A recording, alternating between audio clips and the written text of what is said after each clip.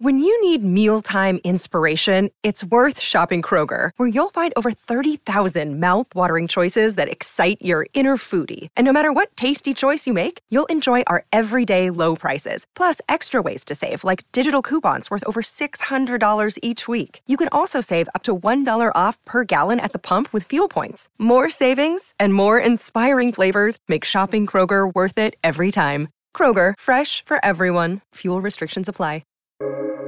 Welcome to the New Books Network. Hi, everyone, and welcome back to the New Books in Environmental Studies, a podcast channel on the New Books Network. I'm your host, Josh Molinite from Chatham University. Today, I am talking to Daniel Jaffee, the author of Unbottled, The Fight Against Plastic Water and for Water Justice, published by the University of California Press. Hi, Daniel. Welcome to the show. Hi, Joshua. It's great to be here. So to start, can you tell our listeners a little bit about yourself and a bit about where you got the inspiration for this book? Absolutely. I am an environmental sociologist and also a rural sociologist.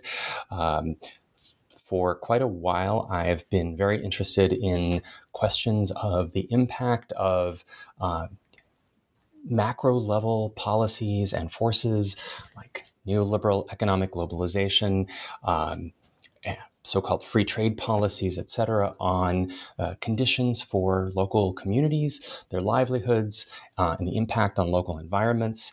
And some of my earlier work looked at responses to that in terms of, I looked at the fair trade movement, attempting to redress unfair terms of trade in the global coffee market.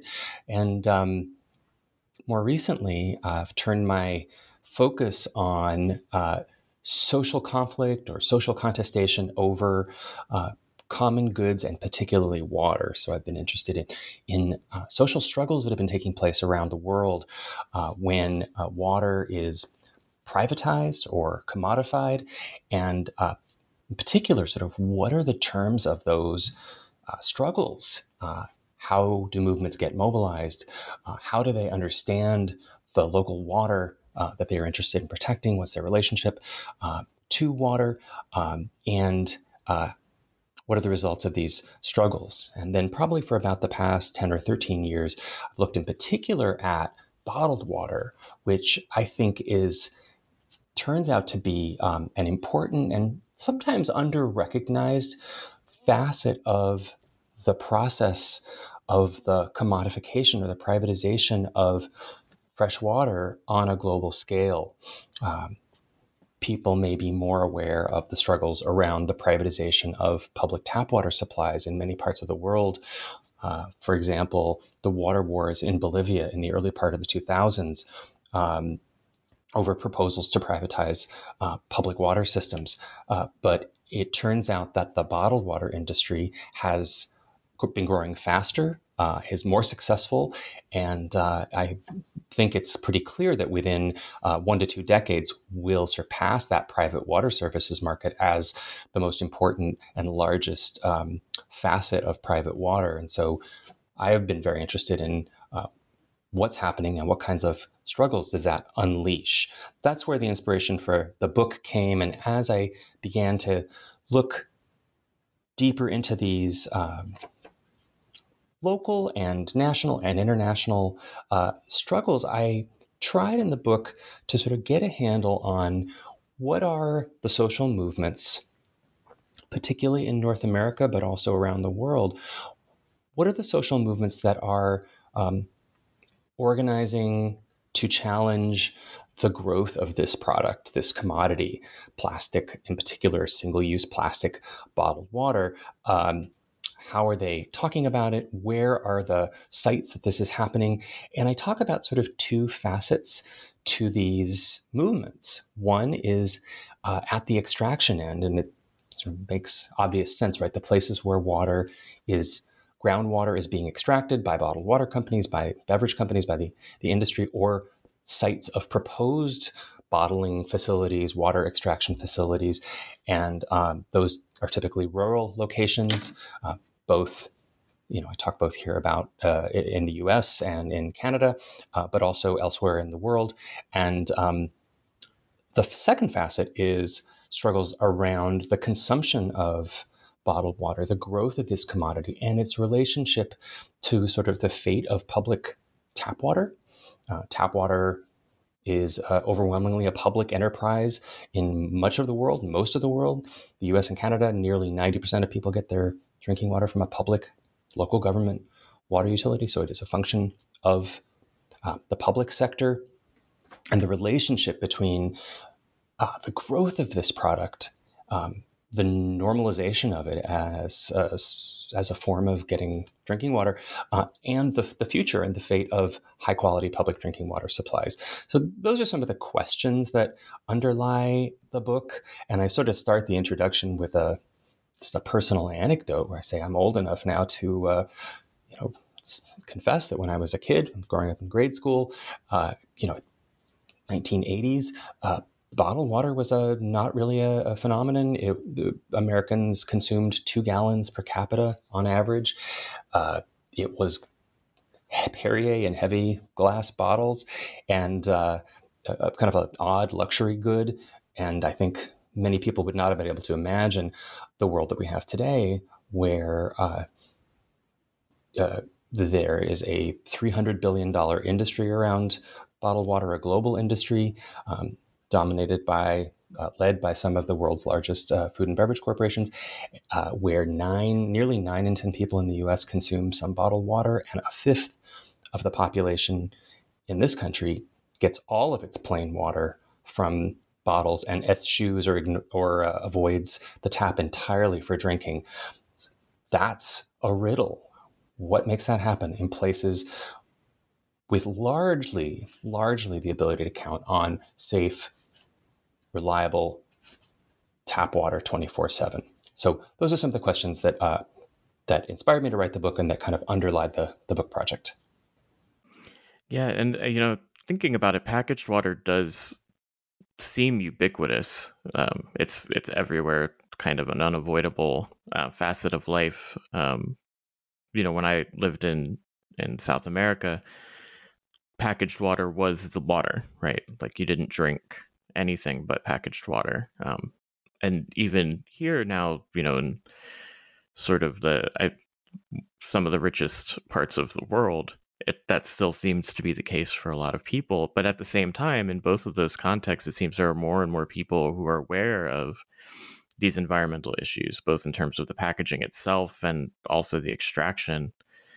And so I'm wondering, if you could talk a little bit about where you see that contradiction coming from, right? That there are more people who are aware about these environmental issues, and then at the same time, a growth in consumption. It's a complex picture, especially looked at in a global context. So you mentioned Latin America, and we can certainly, I want to sort of say right at the beginning, and I do acknowledge this in the book, that there is a very different set of issues involved when we are looking at the causes and the drivers for the widespread use of this product in settings where clean, potable tap water is not reliable and widespread or dependable. And so in many parts of the global south, in cities, peri-urban areas, in many cases, even where tap water is widely available, tap water supplies may not be safe. They may not be reliable. They may be treated to safety, but contaminated in transit or contaminated in the home.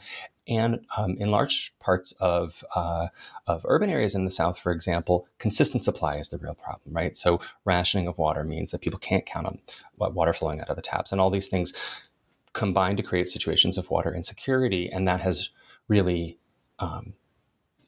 that combined with the fact that many states, many governments in the global South, because of the legacies of colonialism, because of the colonial patterns of infrastructure development that privileged the tiny city centers, because of debt burdens attached to structural adjustment and the conditions placed on debt renegotiation, because of the extraction of wealth from the South, many governments in southern states, even where the political will exists, are unable to sort of extend water systems sufficiently to meet the needs of urbanizing growing populations, or to maintain systems sufficiently to the point where they provide reliable tap water. And so as a result, increasingly the packaged water industry, and I use that term, you use that term as well, it sort of captures the broader range of forms that private water comes in. So these ubiquitous 20-liter, 5-gallon jugs. I do a lot of research in Mexico. We see them. 80 to 90% of the population relies on those jugs for drinking water supply. And so they have spread, and the industry has been sort of happy to fill that gap. Both large corporations, large branded water, the 4 leading firms worldwide are household names: Coca-Cola, PepsiCo, Nestle, Dannon Group. They have their branded water, but also there's an entire stratum, and more attention has been being paid now to this refill water or micro treatment segment, sort of a more affordable water that working class and poor residents rely on in many cases. Bring your own jug to be refilled with water filtered, taken from the public supply and then further filtered, or perhaps taken from surface water. Quality treatment are variable. So those circumstances are very different.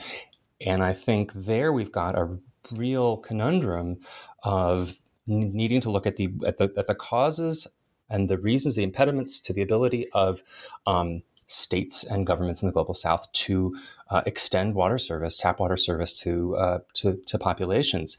And I point out that looking forward, I think there is an enormous sort of struggle here over whether that is going to be deemed an acceptable mode of provision for a large swath of humanity going forward. There is a struggle over the definition of improved water sources within the United Nations Sustainable Development Goals. One of the development goals, Sustainable Development Goal 6, talks about improving access or creating universal access to safe drinking water.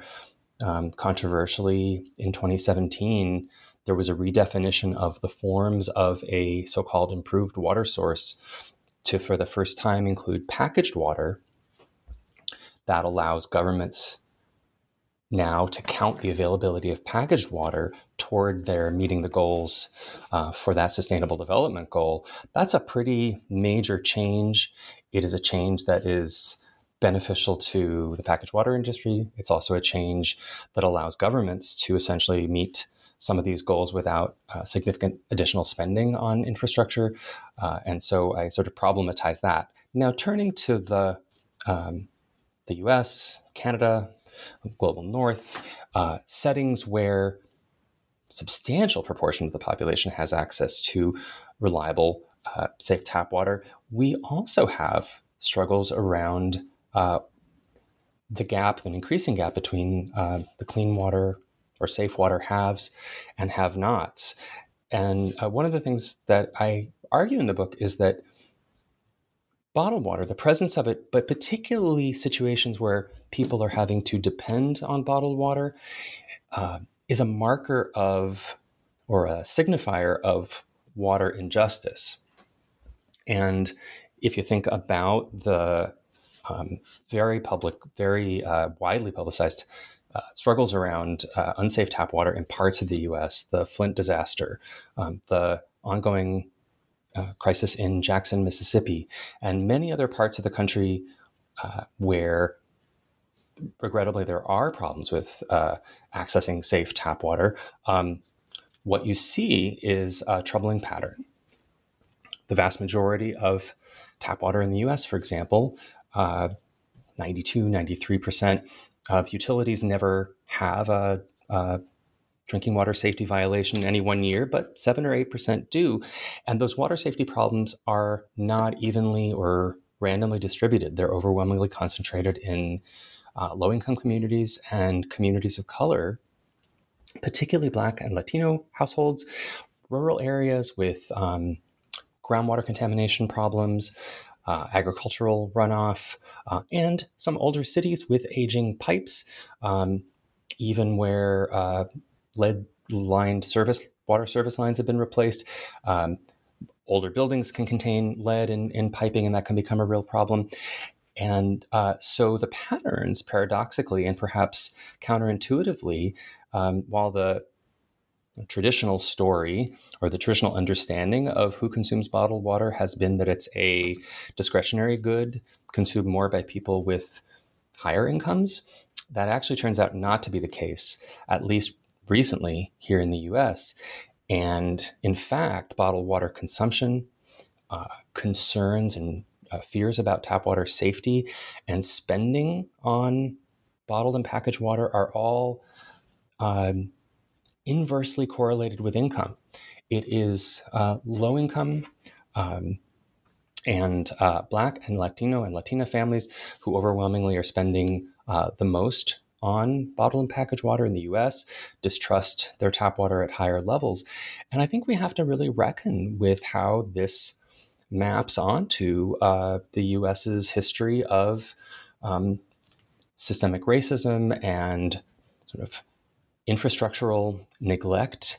So rather than sort of talking about people misperceiving, I think it's important to sort of see this as a signifier of a water justice problem. And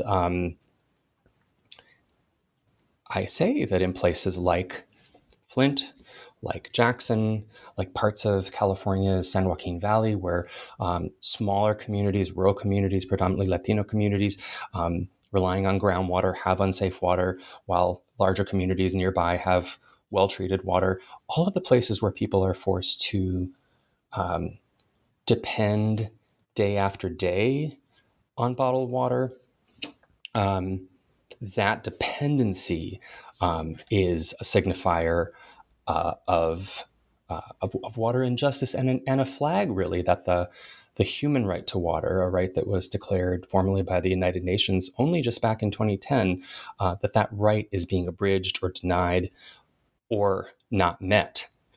Now, you also talked about sort of the environmental backlash against the growth of single-use plastic bottled water, and I'll mention that. It's probably worth getting a handle on how big this phenomenon is. So bottled water, packaged water is the most consumed beverage in the world. 120 billion gallons were consumed, the last statistic I have, for 2021. So because it's the most consumed packaged beverage, it's also responsible for the biggest share of the plastic waste that is generated by those single-use plastic bottles. And we're talking somewhere in the order of 600 to 700 billion of them consumed and disposed of every year. Recycling rates are quite low for those bottles. The US plastic bottle recycling rate is 26%. Global bottle recycling rate is only 9%. And just an enormous amount of that waste does enter the marine environment. It goes onto land. It is sometimes incinerated. And it turns out that bottle waste, plastic bottles and their caps, are the number one marine garbage item in one study.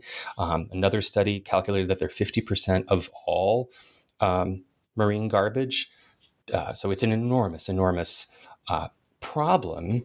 And then I talk about how in 2018, there was a development that actually explains, I think, a lot of the backlash, the recent backlash that you're describing, which was China's momentous decision to refuse further imports of plastic waste from the rest of the world. A policy they called National Sword. And that has sort of forced this waste to sort of back up into the global north, into forcing local governments to sort of suddenly reckon with and find markets for these products. And it really illustrates the idea that there's no way when it comes to waste. And a lot of folks who were, accustomed to diligently separating and washing their recyclables are now sort of disillusioned or confused because some municipalities were not accepting them. This, I think, has sort of highly energized that anti-single plastics movement. And I talk about how the movements around bottled water, environmentally oriented in particular, have sort of merged with the movements around single-use plastic to create, I think, a lot of energy and a lot of synergy. And you're seeing sort of a lot of activity at the level of local governments, public institutions, private institutions, and we can talk about that a little more later on. That's a facet of the movement I call the Reclaiming the Tap movement. But in terms of the backlash or the reaction against bottled water, yes.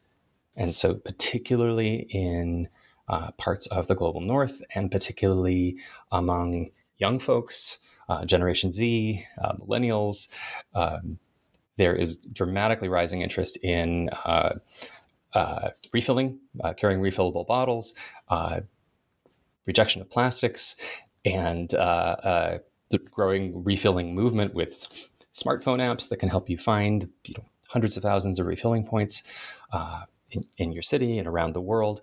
And that has also really intersected with the climate justice movement, I think, that has been growing dramatically. And so because of bottled water's significant energy and climate impacts, right? It's studies show that it's bottled water, its energy impact is 1,000 to 2,000 times more than the equivalent volume of tap water, sort of liter per liter.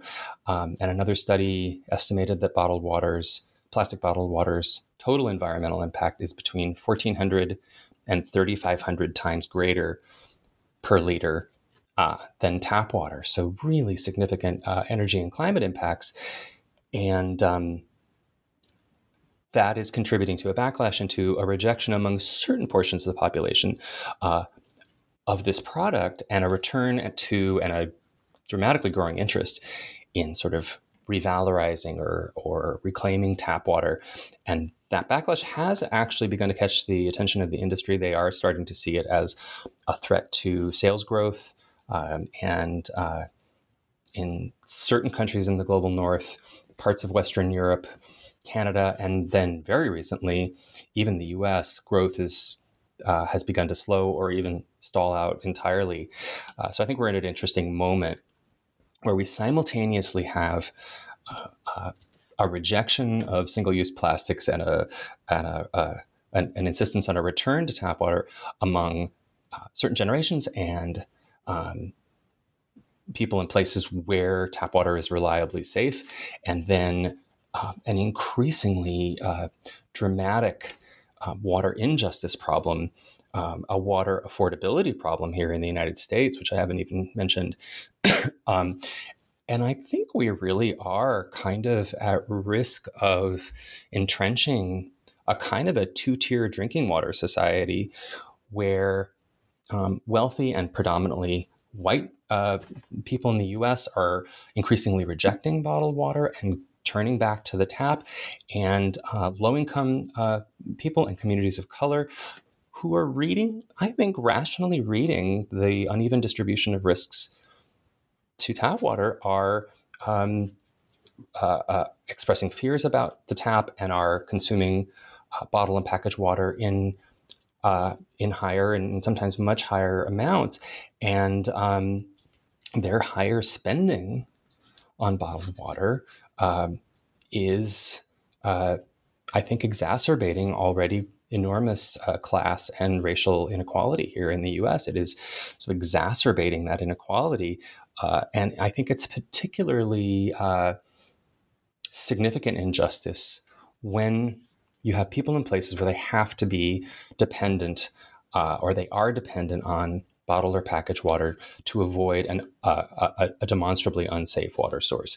Or like 15 million Americans every year because their water service has been shut off to their house for non-payment of water bills because they've gotten behind on water bills because of debt from water poverty. Water bills are rising extremely dramatically, doubled essentially in many cities over the past decade. And many folks are no longer able to afford water bills. Those situations, I think we can talk about significant injustice and that really it's only going to be, and this is jumping ahead sort of to solutions, but it's only going to be by reinvesting in maintaining, managing, improving treatment and water infrastructure.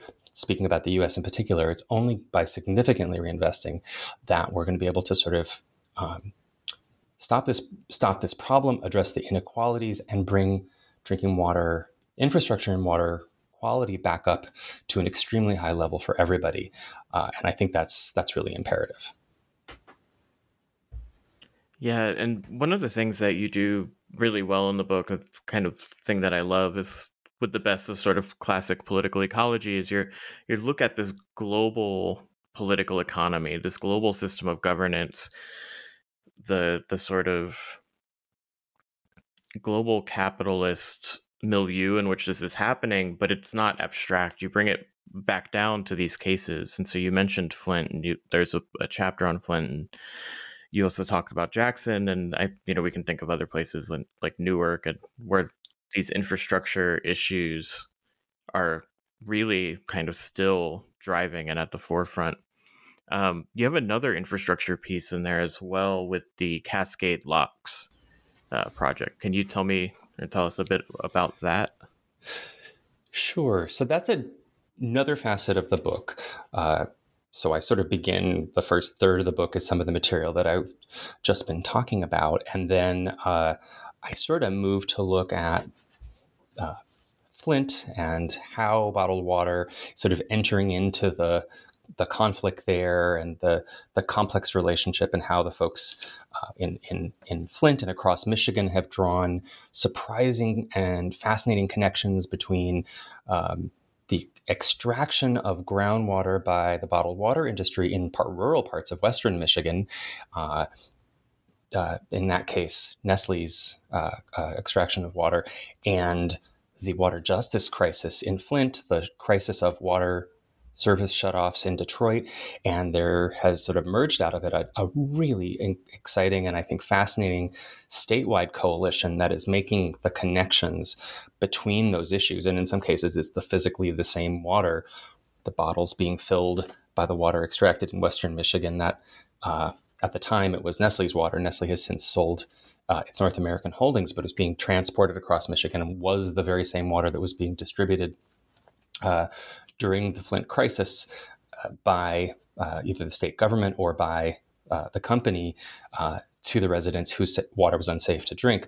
So those sorts of connections are fascinating.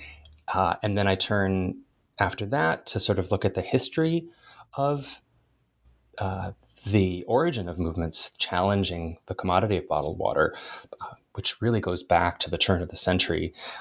And I'll say more about that reclaiming the tap facet maybe afterwards, but you've asked about struggles around the extraction of groundwater. A lot of this water, maybe the best place to start is to say, where does this water come from? In the US, nearly 2/3 of the bottled water on sale in stores actually is taken from public water supplies. It's taken from tap water, literally extracted from the pipes, refiltered. The minerals are stripped out. Companies add in their own proprietary mineral mix so that, for example, Aquafina tastes the same in Florida as it does in Pennsylvania, as it does in Oregon. So a lot of that is, the bulk of it is tap water, but a bit more than 1/3 does come from groundwater. And a bit more, and on a global level, it's a bit higher. And the majority in some places like parts of Europe and Canada comes from groundwater and springs. And so those are different issues. And those are very particular, very specific places in real places with real people and real communities where water is being either proposed to be extracted or extracted from aquifers and springs. And those proposals or those ongoing sites of extraction have generated very interesting, very particular kinds of local struggles. And in the book, I sort of spend 2 chapters looking in depth, kind of an ethnographic description or stories of 2 of these struggles. The first took place just up the road from me here in Oregon, in the very, very scenic Columbia River Gorge, beginning really back in 2008, when Nestle, at the time the largest bottled water company in the U.S., proposed a high volume bottling plant that would have used spring water from a spring that happened to be owned by the state of Oregon, used for a fish hatchery. And this set off what I call it was a decade-long, essentially a decade-long struggle over this, which involved a constellation of different actors, from state agencies to local government officials to different governors getting involved. And then in terms of opposition, sort of a suite of different coalitions were formed. Initially, sort of a statewide set of groups you might think of as typically being involved in these struggles: environmental organizations, water justice groups, Food and Water Watch was big here, the Sierra Club was involved, local forest groups, etc., river groups. And then what happened here in Cascade Locks, as this struggle sort of dragged on, went through a legal process, and took quite a long time. I write that in 2015, surprisingly, sort of water caught fire, and this kind of in the background, kind of slow moving struggle that had been in the realm of the legal and the political suddenly exploded onto the front pages and onto TV news. And a few things explain that. One, Oregon entered, and much of the western U.S. entered into severe drought that year. Two, the companies and the state agencies apparently sort of got tired of going through the very laborious, very elaborate process of transferring water, getting approvals, dealing with public opposition, and transferring the water. It was a complex water exchange that would have sort of allowed Nestle to have access to the state-owned spring water. And they attempted to change the process, put it on a fast track that would have eliminated the public interest review component. And a whole new slew of opponents sort of emerged at that point, particularly local residents in both the town of Cascade Locks, very small former mill town, hard hit, high unemployment rate at the beginning of this struggle, with local officials and many of the residents, the majority of the residents, favoring the proposal, certainly in the earlier years, but also from the neighboring community of Hood River. And it sort of emerged and became a much more substantial issue. And the third ingredient was that the 4 Columbia River tribes became involved, seeing the proposal as a threat to salmon, to treaty rights, to their treaty rights to salmon in the Columbia River. And both individual indigenous activists and tribal governments got involved in opposing it in different ways. And it all culminated in 2016 in a ballot measure being placed on the ballot in the county. A ballot measure campaign received a lot of attention, hard fought, and essentially the ballot measure would ban water bottling entirely in the county, and it passed overwhelmingly by nearly 70% in favor. It took another couple of years for this to sort of resolve, because state officials and local officials were adamant about pushing ahead regardless of the outcome of the vote. But eventually the governor of Oregon did cancel this proposal. What I say is that what began as a kind of a classic environmental struggle over a proposed industrial site, extraction of a natural resource, transformed over time into something far more complex, far more diverse, much more grassroots and local, and really, I think, became a fascinating way to sort of understand people's relationship to local water. And what happened in the campaign around the ballot measure was some fascinating and unlikely allies or bedfellows were formed. The coalition in favor of the ballot measure included a whole lot of local business people in a fairly conservative County, orchardists concerned about having access to water for their high-value fruit crops, small business people, indigenous communities, and recreationalists, a big recreation area. So I talk in the book about some of the lessons from this particular struggle, and then I move on to the second story in the following chapter, which is a somewhat similar, but also very, very unique conflict that has played out in Ontario, Canada, in the southwestern tip of Ontario, a place called Wellington County, where the biggest water bottling plant in Canada is located. At the time, owned by Nestle Waters. Now, it mentioned that Nestle had sold its North American brands and bottling plants to a private equity venture, which is operating under the name Blue Triton. But at the time, it was still owned by Nestle, and community groups there mobilized against the expansion of Nestle's ongoing water pumping.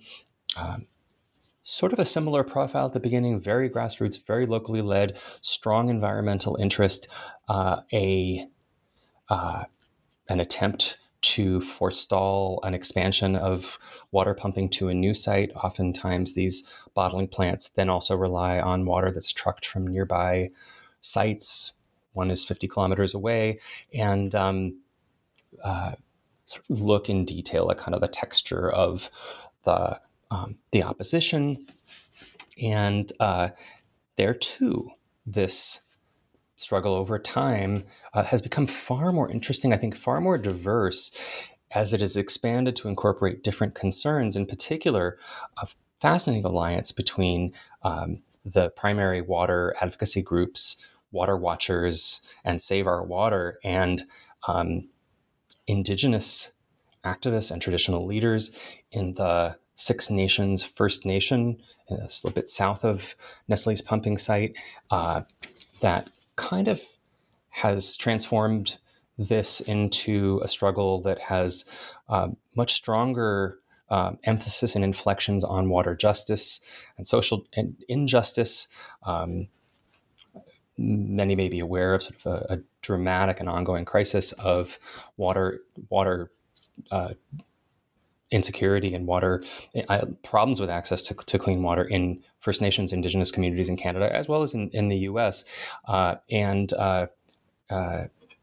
the activists there have sort of mobilized around the fact that only something like 9% of the residents of the Six Nations First Nation have access to clean piped tap water, while in the surrounding predominantly white settler communities, clean tap water was nearly universal.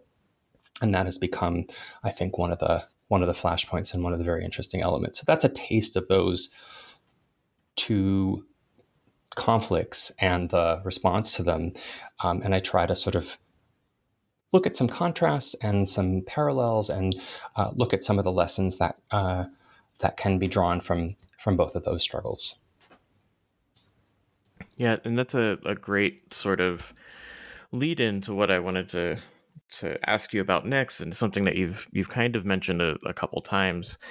This is a book that could very easily have left one feeling with doom or dread because of the topic, and it doesn't, because you're able to give so much space to these different movements to sort of protect and expand access to clean water in a variety of ways and a variety of meetings of what it means to have clean water. And so I was wondering if you can talk about these movements a little bit, and some of the successes that they've had, even, beyond the ones you just mentioned. One of the best things about researching and writing this book was, among the very bleak news that we get on a regular basis in both the environmental and the social justice realms, I found both hope and success in these stories. These movements, there's a range of movements, are actually achieving some surprising successes. The challenges around the sites of bottled water extraction have in some places, both in Cascade Locks, Oregon, as I mentioned, and in the Canadian case, have succeeded. Those advocates succeeded in blocking either a proposed site or the expansion of pumping to new sites that effectively restricts the industry from expansion, from getting access to new sources of spring water. It's a little more difficult to sort of challenge extraction from public water supplies, but what I talk about is the other facet of the movement I've only alluded to, the other side, which I think is where some of the most fascinating and dynamic activity is going on, and really an arena that many more people can find points of access to locally in their own communities, which is this, what I sort of lump together as the facet of the movement that I call reclaiming the tap. And this pulls together just a constellation, a panoply of efforts in mainly cities, local communities, efforts by city officials, environmental groups, and nonprofit organizations, university students, public school students, concerned with the growth of dependence on plastic bottled water, its environmental impact in many cases, and concerns about the privatization or the commodification of water, right? And city governments, for example, saying, here we are the providers of perfectly good, safe tap water in this community. Why does it make sense for us to be spending public funds purchasing bottled water for city offices? Why does it make sense for us to be putting individual bottles of plastic water at the table of city councilors during their council meetings? Why does it make sense to be selling this product in parks that are owned by the city? And so there's been a growth of efforts attempting to sort of revalorize public tap water, educate communities about the high quality in the vast majority of cases of local tap water, almost social marketing campaigns to promote the quality of public tap water, and the analogous. And so really what I'm talking about is, in many cases, there are bans on bottled water purchasing by local government. In many cases, also bans on its sale in public parks, public properties. New York City, for example, has, and many other cities in the U.S., San Francisco, others have prohibited the sale of plastic bottled water, single-serve bottled water in public parks and other public property, which in some cases, like New York, turns out to be just an enormous amount of land, an enormous amount of businesses. But of course, when you do that, the obligatory second step is to then make sure that you are expanding access to clean, available, free tap water in attractive forms across public space. And that's where I think some of the most, the coolest things are happening as governments in all those cities I mentioned and cities around the world, Paris, Berlin, Brussels, Sydney, Munich, Vancouver, Montreal, Toronto, San Francisco, and LA, and a whole number of other smaller cities are basically reinvesting in public drinking water infrastructure, realizing that you've got to make water attractive, appealing, and also easy to fill up water bottles with, that trend toward refillable water bottles. And you've seen, I think, just the past decade, just this explosion of the installation of public bottle refilling stations, hydration stations, really futuristic looking things, very, very modern. Some of them you've probably seen in airports, and others have both a water fountain and a bottle refilling element, and they tell you how many plastic bottles have been saved. There's a ticker that goes through, and a lot of these have filters, right? They have lead and they filter out other chemicals or other metals. So they address concerns about water quality. And this is really starting to appear across public space, and it sort of drives then, I say in the book, it really addresses the bottled water industry's one sometimes valid argument for its product, which is that it is often just far too hard or even impossible to find access to clean drinking water in public spaces. And I think this is, there's so much more that can be done. And it's a really easy access point for folks concerned about this issue to get involved in their communities. There's also another facet to this, which is on top of these policies, and I should just say that these efforts, these Take Back the Tap or Reclaiming the Tap efforts, are being coordinated by some international initiatives, although many are very, very local and grassroots and one-off.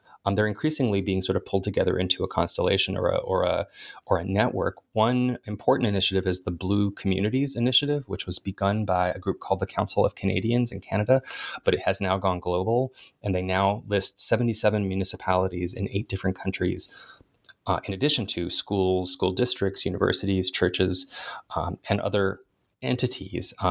So there are blue communities in the U.S., a couple of them, Los Angeles, Northampton, Massachusetts. So that is one.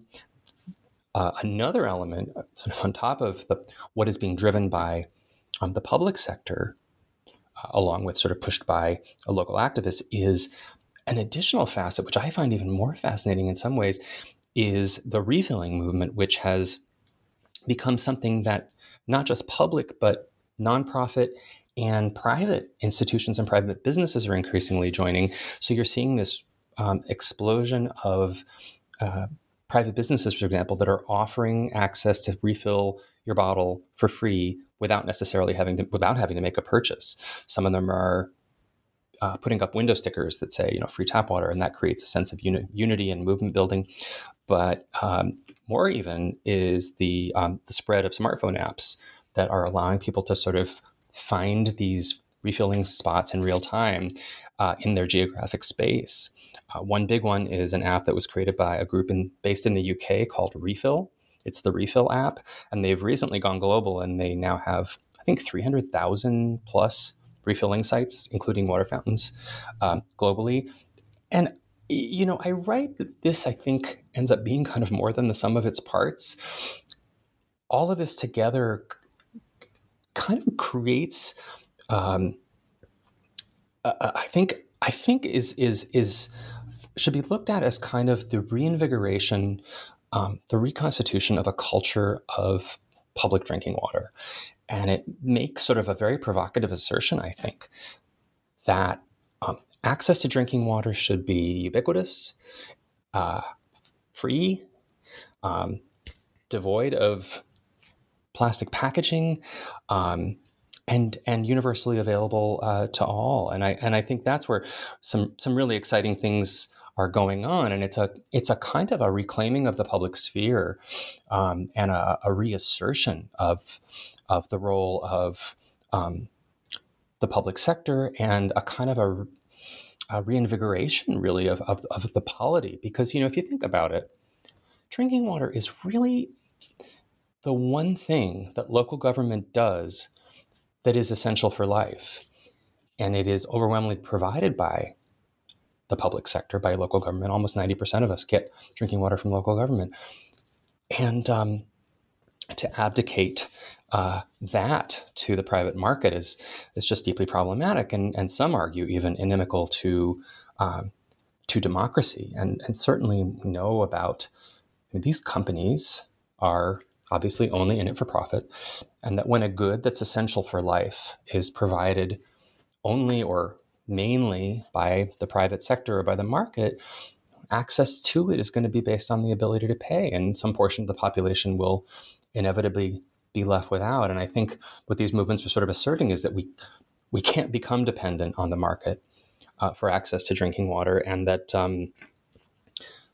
there's nothing inevitable about sort of continued dependency on private plastic bottled water, and certainly taking it up, say, to the national level. The resources exist to fix the deep drinking water problems that we have, and to make both tap water safe and affordable for everyone again. I think, the industry may, or others may, sort of see this as a pipe dream. but it's not. We used to adequately fund public water infrastructure, and we can again. There is a bill that's been sort of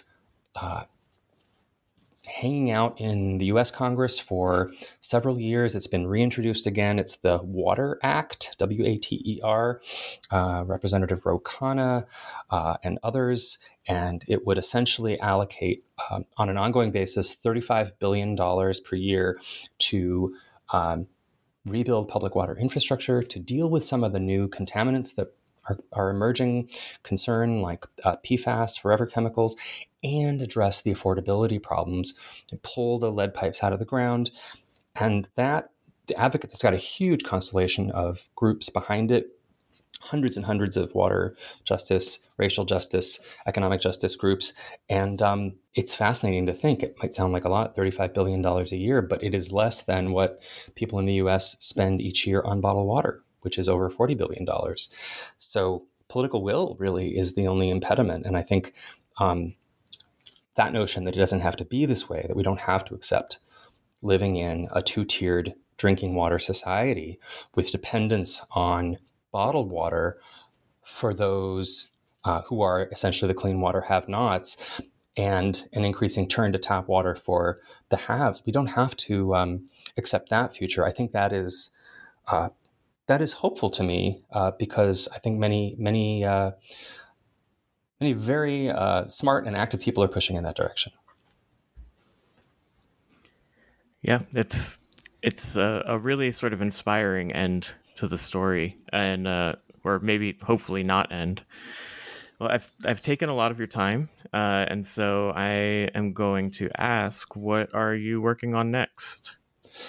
Well, taking a little bit of a breather, but I am trying to work on some more public-facing pieces about these issues, as well as a literature review piece looking at a little more depth at some of the current literature looking at the relationship between a distribution of distrust in tap water, bottled water use, and bottled water spending along both class and racial and ethnic lines here in the U.S. I try to get a handle on that and understand it.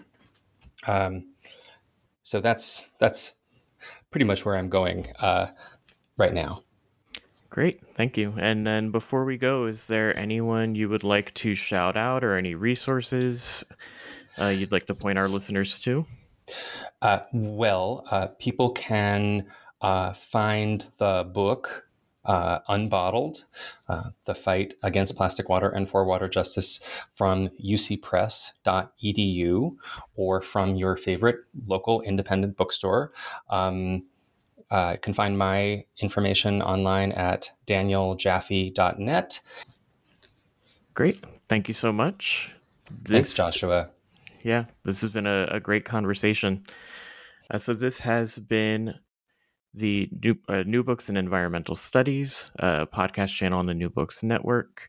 We've been talking with Daniel Jaffee, the author of Unbottled, The Fight Against Plastic Water and for Water Justice.